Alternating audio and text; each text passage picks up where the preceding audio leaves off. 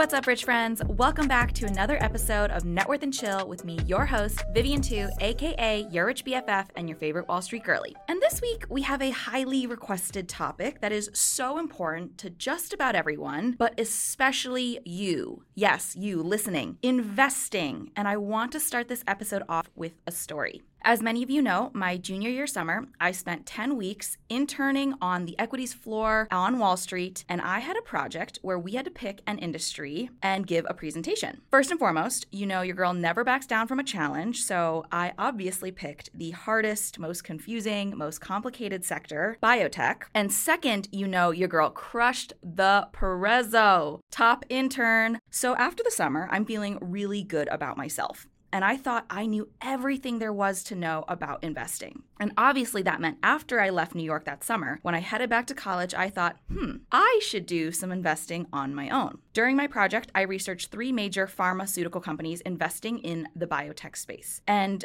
I really took a liking to one of them. So thinking that I was Warren Buffett Jr. himself, I took all of the money that I had made that summer and put it into this one stock. I'll give you one guess what happened next. The modern medical miracle that this company was developing, turns out it didn't actually end up working that well, and the stock price halved. And since all of my money was in this one stock, in a matter of weeks, I saw all of my hard-earned internship money halve as well. And I tell you the story not to scare you away from investing, quite the contrary. I want you to invest, but I also want you to understand the basics so that you don't make any unwise decisions like I made. Today, we're going to cover investing mistakes, how to invest, and exactly where you can learn more about investing. Today, we're joined by an expert in the space. She's a founder and CEO of LearnVest, a New York Times bestseller, and the founder and managing partner of Inspired Capital. Everyone, please welcome Alexa Von Tobel.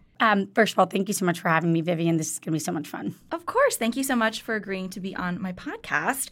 And before we jump in, I'd love to learn a little bit more about your upbringing, your childhood, parents, where you grow up. Sure. So I always say I'm a proper Southern girl. I was born in Kentucky. I grew up in Jacksonville, Florida, which is very close to Georgia. So in many ways, I was basically raised in Georgia. That's how I think about it. And I have 2 older brothers.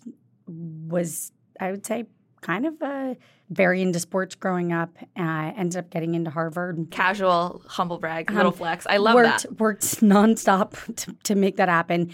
And actually, that's one of the reasons I became interested in personal finance, and I'll come back to that. But no, 2 older brothers, came from a family of nurses and doctors. Both my brothers are actually doctors. So I was the black sheep, and I was very interested in business. But when I was in undergrad, I had always wanted to learn about personal finance and realized that to even get a great degree like I was hopefully getting at Harvard, I realized there was no education on personal finance, and it just stuck with me. I had always been really interested in building businesses and making sure you have enough money and savings to make those businesses work, and that's where my kind of early passion for personal finance started. And when would you say you, quote unquote, were good with money? Is that something that your parents instilled in you? Is that something that you learned through friends? How did you get that? Yes. Well, so when did I feel like I became good with money? Yeah. So super fast background.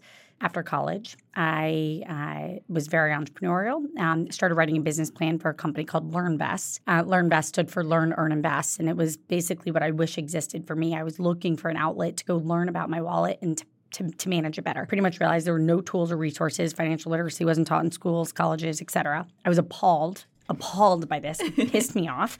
And I said, I'm going to go build it. And so you asked, when did I feel good about money? Years later, I'm running the company, 100 plus employees, became a certified financial planner, hired fabulous planners, and I got my first financial plan. And that was the first moment where I said to myself, I feel really good at money. And it took me becoming an expert, but then it really was the moment where I sat down and had a full plan for my own wallet, where I stepped back and said, I finally know what to do. Was my money all perfect? Of course not. No one's is. But it was actually the first time I knew all the things I needed to do to feel good at money. And that was the moment when I had this like weight come off my shoulders. I was like, I know exactly what I need to do to achieve the things that I want to do in my life. And I know you're not supposed to ask a lady this, but how old were you? You can ask me anything. So I started the company when I was 23. And when I finally dropped out, I was 24, 25. I dropped out of Harvard Business School to build LearnVest. And that first time I got a financial plan, I was probably 26, 27. And I became a certified financial planner roughly around then. It's a test you have to take. It was brutal. And that was the first time where I felt really good at money. And then wrote my books and all those other things. But felt, and when I say good, like textbook-wise, I was good. I was good before that, textbook-wise. But when did I actually feel at peace? Right. Is how I answer that question. That's an important distinction. When I finally felt like I knew what I wanted to accomplish in my life. I knew how much money I needed to do that. And I knew what I could do to go make that happen.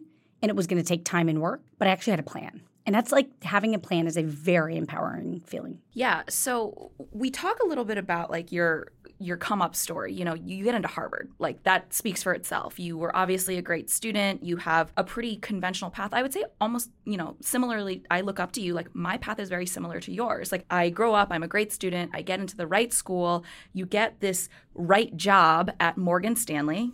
Right? Like, exactly. We do all the right things. You're checking all the boxes of like what you're supposed to do when you are a person who goes to Harvard. And you, in theory, could have followed this path to financial success in your future. Like, what makes you really think like, you know what's going to be a great idea? To completely upheave my life, start a company, go back to business school, drop out of business school. Like, what makes you take those risks? Vivian, it's such a good question. And I actually, you know, I go back and I think about what advice I would give to my younger self. I'm 39 today with 3 kids and, you know, partridge in a pear tree. And when I look back and I think about what advice I would give to myself. So there are some boxes you need to check, right? You need to graduate high school. You need to go to college. Do you think everybody needs to go to college? No, probably not everybody. But because, you know, you kind of take people one by each, I would say, for the most part, people should go to college. Mm-hmm. Because, first of all, you make great friends in college for your whole life. And those friends are important for your entire existence. So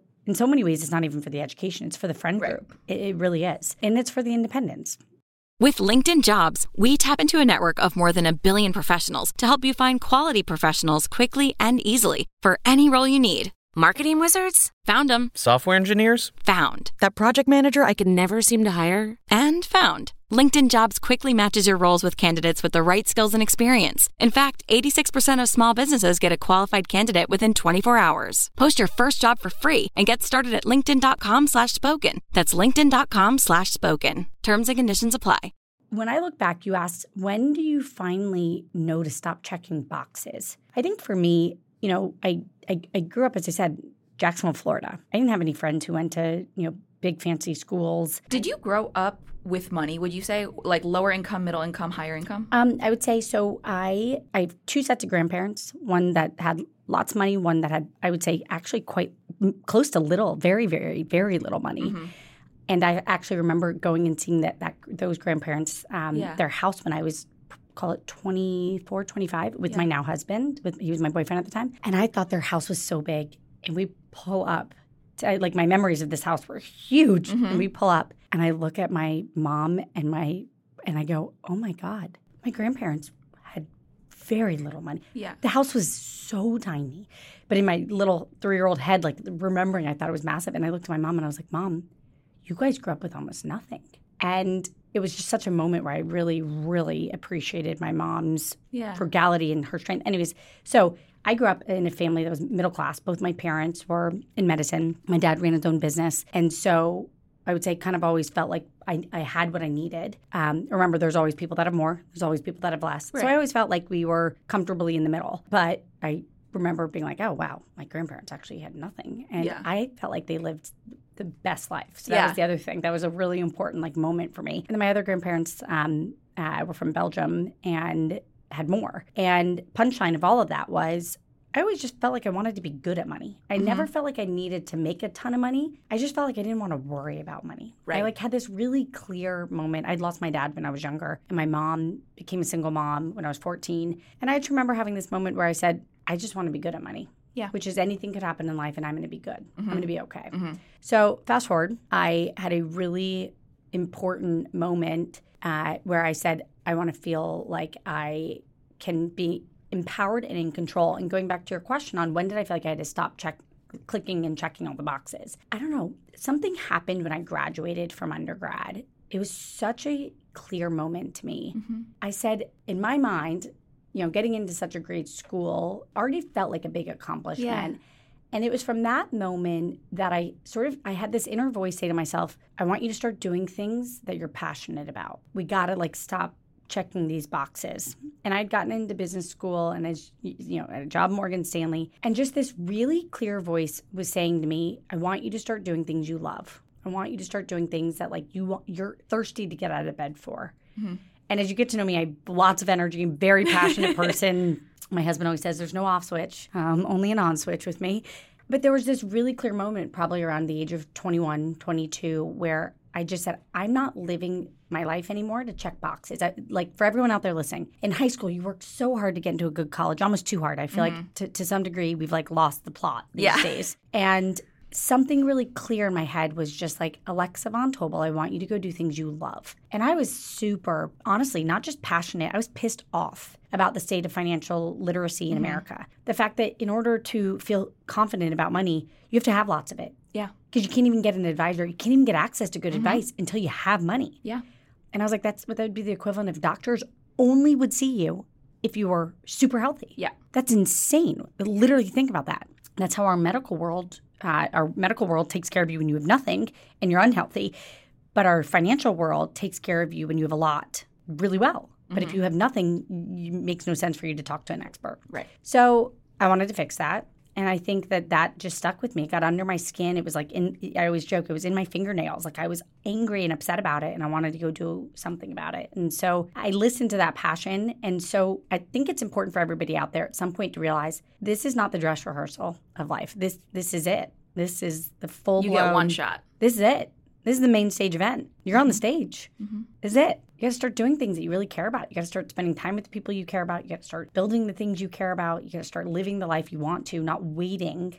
And that doesn't come by the way easily. You have to work hard to do those things. Yeah. But I was ready and I knew that at 22. I love that. You are so determined, you have this vision. And I want to take a step back because I love humanizing our guests because sometimes people hear you talk and know that you're an expert and you have such a clear goal and vision and they're disheartened because they don't have that. Immediately people will think you're perfect. Can you tell me about a time where you made what you would refer to as the dumbest money mistake you've ever made? Absolutely. So first of all, I would actually say not only am I not perfect, I don't know that I'm actually uniquely excellent at anything. I tell my best friend this all the time. I don't know that I have certain things that I think I'm really fascinated by and really curious by, and then I just go do them. And I think maybe my biggest skill set is that I'm really a doer and I'm really action oriented. So I just want to like humanize this for everybody. Even with my background and everything, I just worked really hard and I just did things and I just trusted my instincts a lot. But I would never, if you looked at every skill set I had, if there was a way to quantify them, I don't know that I'm like an outlier at anything. So back to your question of like a dumb financial mistake I made. I mean, I literally made them all. No, first of all, I actually put all of my savings into starting LearnVest, which just textbook financial advice is like, don't do that. Yeah. Like quite literally don't do that. It worked out well, but you shouldn't have done that. It was a terrible, no, and I kept joking that I had one plan, which is I had all my savings and I dropped out of business school and bottom of the worst recession in 81 years, by the way. It was 2008. I dropped out December 18th of 2008. Dropped out like truly epically stupid and on all paper. One of my own best friends said to me, Alexa, you've lost your mind. Don't do it. This is dumb.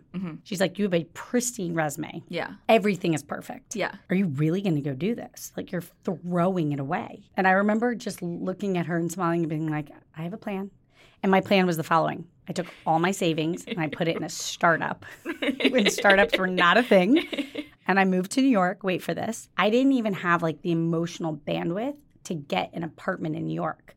I want people to like know what this really looks like. Yeah. I left all my shit. Like literally my apartment, I just left it. I had the apartment for another semester, just left it all there and was like, I'll come back. In Cambridge. In Cambridge. I was like, I will come back and deal with that in 6 months. I got to go straight to New York. My boyfriend now, then fiance, then husband, so husband and now my baby daddy, my 3 kids. I just said, I will stay with you and I'll go back and forth and I'll take all my meetings in New York. So like effectively almost moved in with him, which was also not a plan. Terrible advice too. Like we just were dating.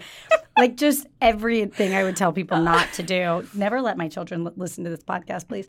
All the things I would tell you not to do. And I just started working. And I just started working and working and building and building. And every day, my husband would walk in the door and he knew it was either a good day or a bad day because either I was crying while typing, holding a cookie, or I had a glass of wine and a cookie while still crying when he would walk in at like 8 p.m. Because I was just like, I've turned my life upside down and I'm going to go build this company. Yeah. And little by little, day by day, it got easier, it got better, it got easier, it got better. And then we were out of the woods. We basically 6 months later had raised a few $100,000 to really stand the company up. And I could pay myself a whopping salary of $30,000.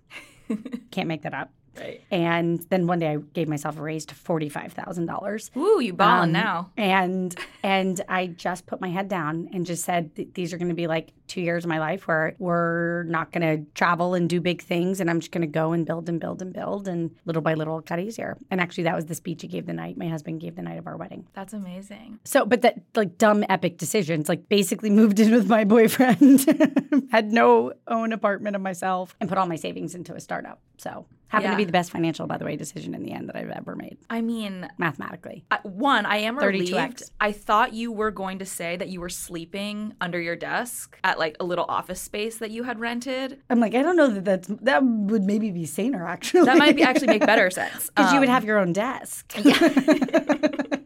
So I want to pivot a little bit to talk just about broad investing, general tips that we can give our listeners. You know, I think we are both investors. We invest now. But what do you recommend people do before they jump into investing? Yeah, I mean, I think the really important thing is you need to understand who you are psychologically. So I didn't think you were going to say that, but go ahead. Yeah, I think that's a very important investing decision because the best investments are based on a financial plan. Mm-hmm. So you have two principles. One is the law of 5 and then the law of 10. The law of 5 is anything that you need in the next 5 years, it shouldn't have broad market exposure. It shouldn't be in an ETF or an index fund and invested because that's money that you need for something practical. You plan to buy a home. Mm-hmm. You plan to have children. By the way, CDs are amazing right now because they're 4 to 5%. Mm-hmm. So keep it simple. CDs stand for certificates of deposit, which is a fancy way of saying savings account that pays you a bit more because you won't touch the money. So part one, a really good financial plan basically takes your money. Let's just say keep the math simple, you have $100,000. Yep. And let's just say to keep the math simple that you need $50,000 to buy a home and $10,000 to start saving for a child that you want to have. That $50,000 should be in a place where if the market tomorrow cuts in half, doesn't have exposure because in the next year you need it. Mm-hmm. So that money should be, and this is the law of 5, things under 5 years, should go and be in a CD or a simple savings account because when you want it in a year, it needs to be there and ideally be more than $50,000. Let's say you're having a child in the next 1 or 2 years. That $10,000, same thing, should be in a place where it's growing a little bit with simple interest or treasury bills, which are, again, similar to a CD. Yep. These are all just like the slightly older, slightly hotter version, like the hotter older brother of a high yield savings account for everybody listening. They're just a little yes, there is risk, but so low, and you do get paid a little bit more in interest. Correct. The CD, you get paid because you agree not to touch it. Correct. So 3 month, 1 month, etc. You agree not to touch it for those periods of time, and therefore it's there. By the way, you can't always touch it. You each pay penalty if you have to take it out. Next, for the other now $40,000 that you do not need, so that's money that you actually can invest for the long term, that should just go into an investment account, into something broad like an ETF, S&P 500, and you don't touch it. So what I just outlined for you there is what a simple financial plan would do. It would say, how much money do you have exactly? And what do you want to accomplish? You want to buy a home with the $50,000. You want to have a child with the $10,000. And you have $40,000 that you do not need and you do not need for a long period of time, ideally 10 years. So as a result, you can say, let's go put it in S&P 500 ETF, which means super inexpensive, and then don't look at it. If you are somebody who's very, very good at following rules and actually won't touch it, that's great. Yeah. That's the plan. Put it in the plan, don't touch it. If you're somebody who actually, when the world panics, markets change, panics, and is going to trade, that's really important for you to know. And that's when you really do need a financial planner who can say, no, Vivian, you can't touch your money. Nope. You don't need it for 10 years, so don't trade out of it. Yep. And can be very, very, very stern with you during that process. So I think understanding your psychology is really important. I'm somebody, clearly, who's an expert at this. Not only do I not care, I don't even have an emotional reaction when I look and we've lost money because the markets are down. Who cares? That's not the plan. The plan is it's a mathematical investment strategy over decades. So there's going to be good days and bad days. So on the good days, don't get excited. On the bad days, don't get worried. And you just set it and forget it. And the market over the last 100 years on average has been about 9%. So that's what you're going for the averages, and you're playing long game. So your psychology really matters, because if you're somebody who's going to panic, you need to make sure you have somebody there to make you not panic. Right. Because trading out of the market is the simplest way to lose a lot of money. Yeah, 100%. And I think it's and everybody thinks they know better. That's the other thing. 100%. And I think it's so funny because the question I always get is like, what should I do if I'm losing money? I'm like, have you sold? Because until you sell, those losses are not locked in. And frankly, if you hold over a period of 40 years, I can't remember the exact study, but they said there was a 99% chance that you would not lose money. And I mean, those numbers speak for themselves. Like, if you are a buy and hold investor for a long period of time, you are bound to see success. If you are trying to day trade, 85% of day traders lose money in the long term. So 100% agree. And it's just plan-based. That's the other thing. When you think of your money, think of it as a bucket of many little buckets. So you have little buckets, and those buckets have different risk tolerances based on what you need to accomplish. And the money that you don't need, so let's take your retirement account. Yeah. I mean, I'm pretty sure most people listening are in their 20s, 30s, et cetera. You're not retiring for 40 to 50 years. So not only don't look, you want it to be as invested as humanly possible, because that's money that you want to take risk. Yeah, 100%. With LinkedIn Jobs, we tap into a network of more than 1 billion professionals to help you find quality professionals quickly and easily for any role you need. Marketing wizards? Found them. Software engineers? Found. That project manager I could never seem to hire? And found. LinkedIn Jobs quickly matches your roles with candidates with the right skills and experience. In fact, 86% of small businesses get a qualified candidate within 24 hours. Post your first job for free and get started at linkedin.com/spoken. That's linkedin.com/spoken. Terms and conditions apply. Can you walk us through this process of starting to invest? Obviously, it feels very, very confusing. Talk us through like picking an account, funding it, and then choosing investments. What would be the advice you would give to 24-year-old Alexa? For 24-year-old Alexa, I would say read my book, Financially Fearless, because it's a simple manual on the basics of money. In plain English. No fancy words, no jargon, no nothing. Because once you understand the whole picture of how money works, which is really about a financial plan, you realize investing is one of 6 buckets, and it's the last bucket. So most people show up day one and say, I want to invest more. And actually, and I'm going to quickly run you through a plan. I'll do it super fast. It's lightning speed. Financial planning. So bucket number 1 is know your numbers. What numbers do you know about your wallet? Do you know your income? People always tell me I make $100,000. And I say, sweetheart, no, you don't. You pay taxes. You probably take about $60,000 home. So know your numbers post-tax. That's number 1. Know your credit score. That's in that bucket of numbers. Number 2 is make a budget. What's a budget? It's a very, very detailed understanding of your numbers. There's only 2 things that matter, what comes in and what goes out. And you have to have something left at the end. So really sitting down and knowing your budget in detail. Step 3 is the monopoly step. The monopoly step is you cannot pass go until you do these 3 things. And these are the 3 things that everyone should start. When you want to talk about investing, you should start with the monopoly step. And it is the following. Number 1, do you have no credit card debt? If you do, you got to get it to 0. Number 2, do you have an emergency savings account that is big enough for your life? So if you're young, that's about 3 months. If you're older, if you're like me, I've got a home and 3 kids, you've got to have more like 12 months if God forbid something happens, because there's more people that things can go wrong too. So you need an emergency savings account. That emergency savings account is sitting in something like CDs, treasury bills, high yield account. Simple, not invested. Don't tell me, oh, it's not earning enough. No. An emergency is an emergency. You need that money. You need it now. Yeah. Okay, that's bucket 2. Bucket 3 is you're maxing out your retirement account. So I'm going to use simple numbers to keep it easy. But for everybody listening right now, if you have a job, a JOB, you probably have a 401k. If you have a 401k, you roughly can put $20,000 of your income into a 401k. Yeah. That's an investment account. It's stupidly branded a 401k. It should be called retirement investing.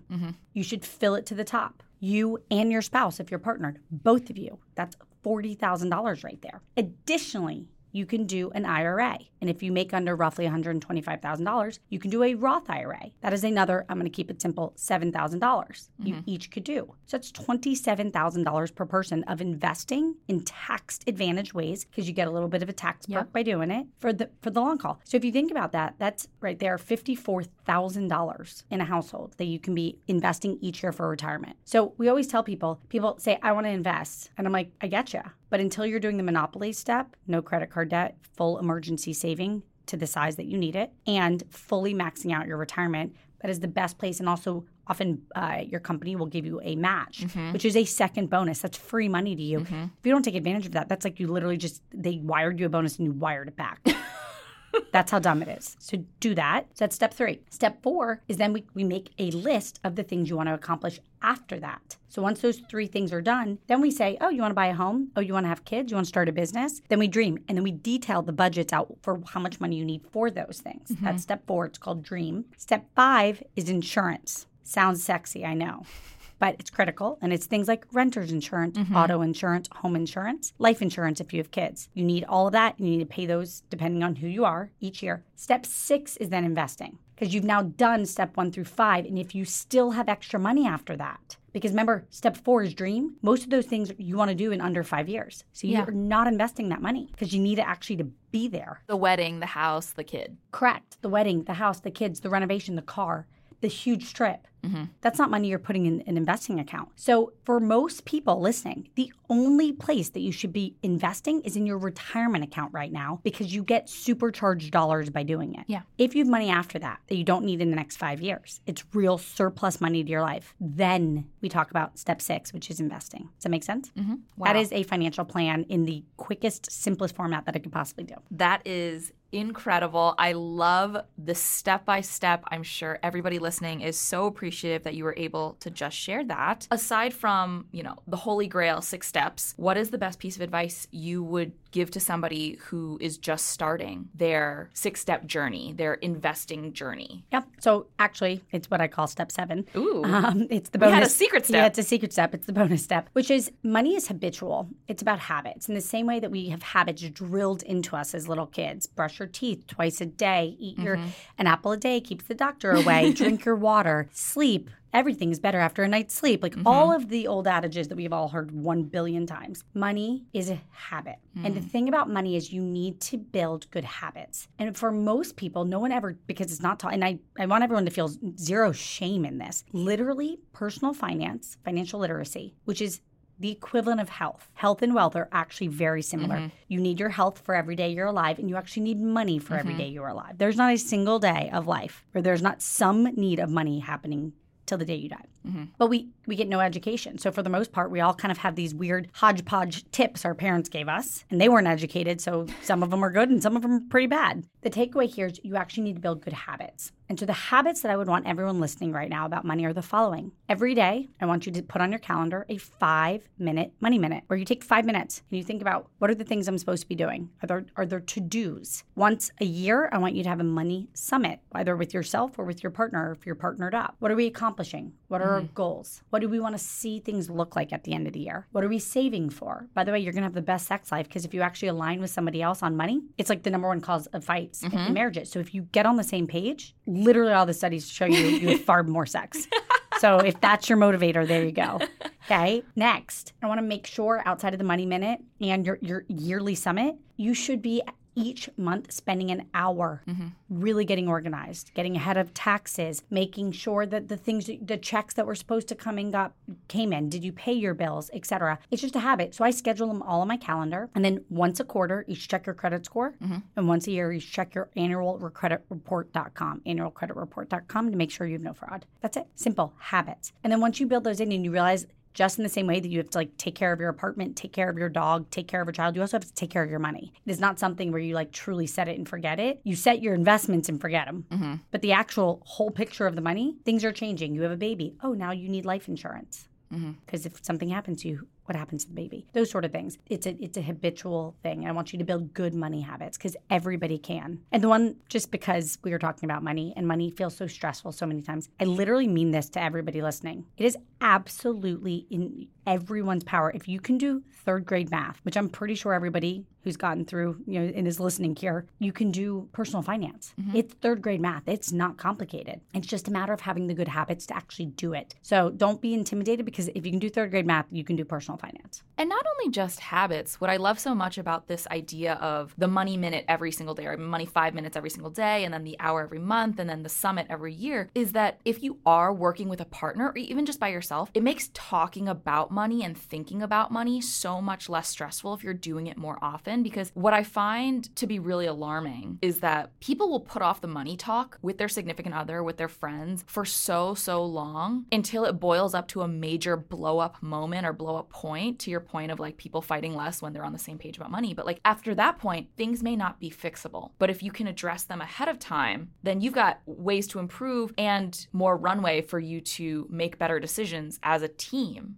in the future. Totally. You nailed it. That's right. Yeah. And what would you say are some of the biggest, I guess, like financial journey or investing mistakes that people make that our listeners can now avoid? Being emotional when the markets trade off. Yeah. Trade off generally just means go down. Yeah, exactly. Go down. And the markets go down and a stock price, cuts in half, or people get emotional and they make knee-jerk reactions to sell. That's the biggest mistake that people make. And good humans make it. So it's not just idiot humans. It's like good humans. You get emotional. I did this after my internship on Wall Street, where I was trading for a living and saw my investment and immediately I sold. I was like, I can't lose any more money. So yes, very much this happens to everyone. It happens to everyone. And ideally you learn your mistake on a small amount of money, not on a big amount of money, but it happens to everybody. And I think part of what matters is that you really create that long-term, decade-focused plan. So you look 10 years into the future and say, where do I want to be? And actually, I'll just give you a quick example. My husband and I were like, we would like to have 2 to 4 kids. We have 3 right now. We'd like to buy our apartment. We both want to run our businesses, and we want to save X amount a year. That was the plan. We sat down. We made it. At the end of the day, math foots to plans. So we were able to come up with a plan. And I think once you have that plan, let the plan be in place. And when things trade off, when the market gets scary, don't react. And that's why I often find it to be really important to work with an advisor, because they are there to be a buffer to you just like hitting the button that says sell. And I think that's the biggest thing that people, it's their psychology, they panic. And one of the things I've said to people, it doesn't matter if you have $3,000, $30,000, or $3 million. It's all you have. Yeah. So that's the one thing that people realize. The scale of money doesn't make any difference. It's all you have. Yeah. And we are actually wired to protect. We're herders by literally our psychologies. We are cavemen who would sit there and hoard the buffalo or whatever. Yeah. No. It's like we are acquisitive and we are hoarders. That is like very much how we're wired. And so it triggers things in us that make us panic, and you have to stop. Yeah. Just saving up that buffalo meat for the winter. I get it. That's right. There you go. And before we get into our fun little lightning round, what is the difference, would you say, that people who are in a different age bracket should keep in mind when investing? So I'm talking 20s versus 30s versus 40s versus 50s and 60s. Investing is this is the hardest thing. In your 20s, let's just be honest, most of us are totally broke. Yeah. Because you're just entering, life is so expensive right now. It is more expensive than ever because of inflation. And you're getting your first job, getting paid, any amount. Yeah. Right? You're grateful to have a job at all. And that is actually the decade to invest in retirement. Because compound interest is not magic, it is math. And the sooner you start, literally there's this chart that I once saw because I was a nerd and found like a financial planning class when I was in college. But if you simply start in your 20s versus late 30s, that's the difference of hundreds of thousands of dollars. So the biggest piece of advice I have if you're in your 20s is you must maximize your retirement account now. And I know you're going to tell me, but that's impossible. I can't even pay my bills. And the answer is you're right.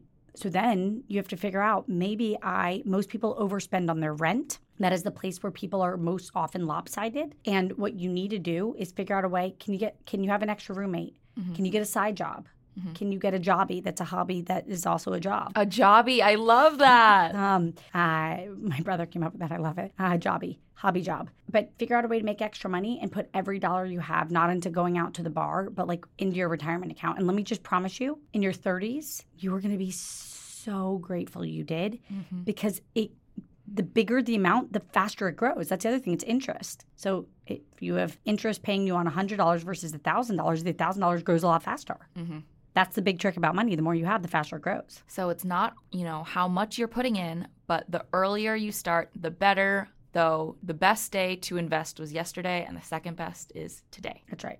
Okay, so getting to our fun little lightning round, I'm going to ask you a series of asset classes, investments, whatever, and I'm going to ask, do you invest in these, and just your general thoughts on each of these. So first and foremost, public equities, aka stocks. Absolutely, S&P 500. Got it. Bonds. First of all, the answer is yes. And I think that bonds are getting more interesting as interest rates have gone up. Cool. Real estate. Absolutely. I actually think of your home where you live. Yes, that is a real estate decision, but I actually think you're better off when you don't think of it as an investment. You think of it as your family sanctuary because often you won't make a ton of money. You could, to be clear, it is very possible that you won't make money on your home, but I almost think it's better to not think of it, to think of it as your sanctuary. That does not mean spend money on your home, by the way. Don't misread that. What I was just saying there was you need a stable place to raise your family. And so it is important to have a sanctuary. You should always live beneath your means on your home. That's the number one decision people get wrong. They get bigger homes and forget that bigger homes mean more spending, a lot more spending. So it is far better to live beneath your means on your home. More on utilities, more on furniture, 100%. Here's a spicy one, crypto. I have always been a person that when it comes to crypto, think having some very tiny exposure, 0.5% of your net worth, very tiny, particularly after the trade-off. But it is very speculative and it could go to zero. And you need to emotionally know that. And in general, I don't think the world has fully appreciated what are the uses of crypto. What are the practical everyday use cases for crypto? Cool. So not a quote unquote bad investment, but definitely don't make it. It's not the first. Maximize your retirement. Yeah. Just punchline of all of this, maximize your retirement. Yeah. Teensy weensy exposure. Collectibles, I'm seeing things like wine, Pokemon cards, decommissioned F1 vehicles. What about collectibles? Sure. So here's the thing about collectibles. So what I basically just said to everybody in the world is you've got to learn to get on the treadmill and stay on the treadmill because taking care of your money is a habit. And for the most part, I think having one-off investments in things like stocks, very specific stocks or very specific collectible, you need the brain cells to then monitor when's the right time to sell this? Should I hold this forever? Or is this maybe an asset that peaks and then kind of stays flat for a long time? So in general, single name stocks, single name collectibles, single name assets like a Bitcoin, you have to monitor what's happening in those ecosystems. And if you have a full-time job plus a child, you don't have any time.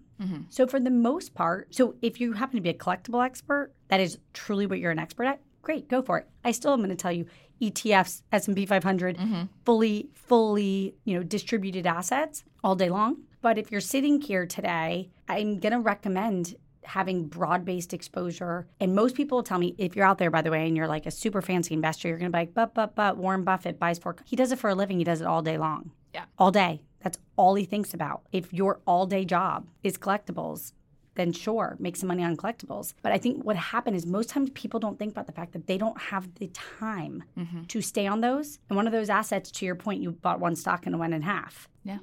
Had you had time, you would have been able to get a sense that was coming and gotten out of it. But I had gotten back to school. But you were busy. At the frat parties. Yeah, 100%. And you don't have time to read quarterly earnings of each company. None of us do. So that's why I say I use a perfect is the enemy of good enough. You need to stay on the treadmill and you need to make good long-term decisions that you have the bandwidth to manage. So if you love one collectible, that's fine. But it should be a small amount of your net worth, not a huge amount. And sort of, last one, but sort of just a offshoot of this collectible stuff. What are your thoughts on designer and luxury items like watches and handbags? Again, if you ask me, I am a person who I prefer to put my money in things that are real assets that I think can really, really, really grow for the long haul and compound.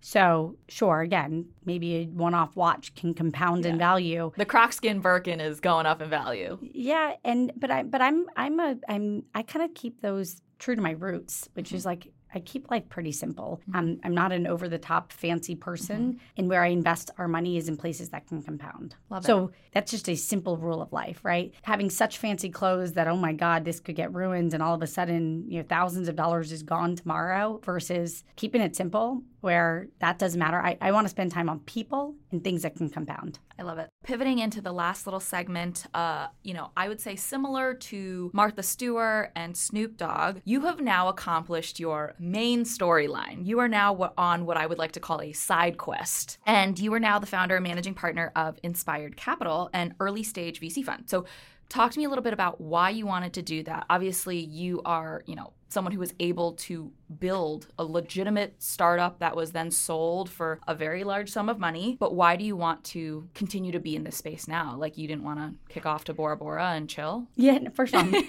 I think at one point I realized I really deeply love working. I love building things. Ever since I was little, I was somebody who was building a project on the side and building a company. And whether it was like my company, the little company that helped me like buy more leotards for gymnastics versus my tutoring company versus like a magazine I started with some other people in college. I've just always been somebody who likes to build things. And so there is no Bora Bora in my future. And this brings me joy. I love building. And so I think it was just literally the words one day came out of my mouth, and they quite literally were, it's Inspired Capital, which is I love to build businesses with unique people, have big, big, big problems under their skin that they are frustrated about and want to fix. And I love to compound, as I just said, where you can go and find incredible ways to take a dollar and make it compound and to make the world a better place in the process. So Inspired Capital is an early stage venture fund here in New York City. We invest around the country. We go as early as a napkin, so truly founder with the napkin, to Series A.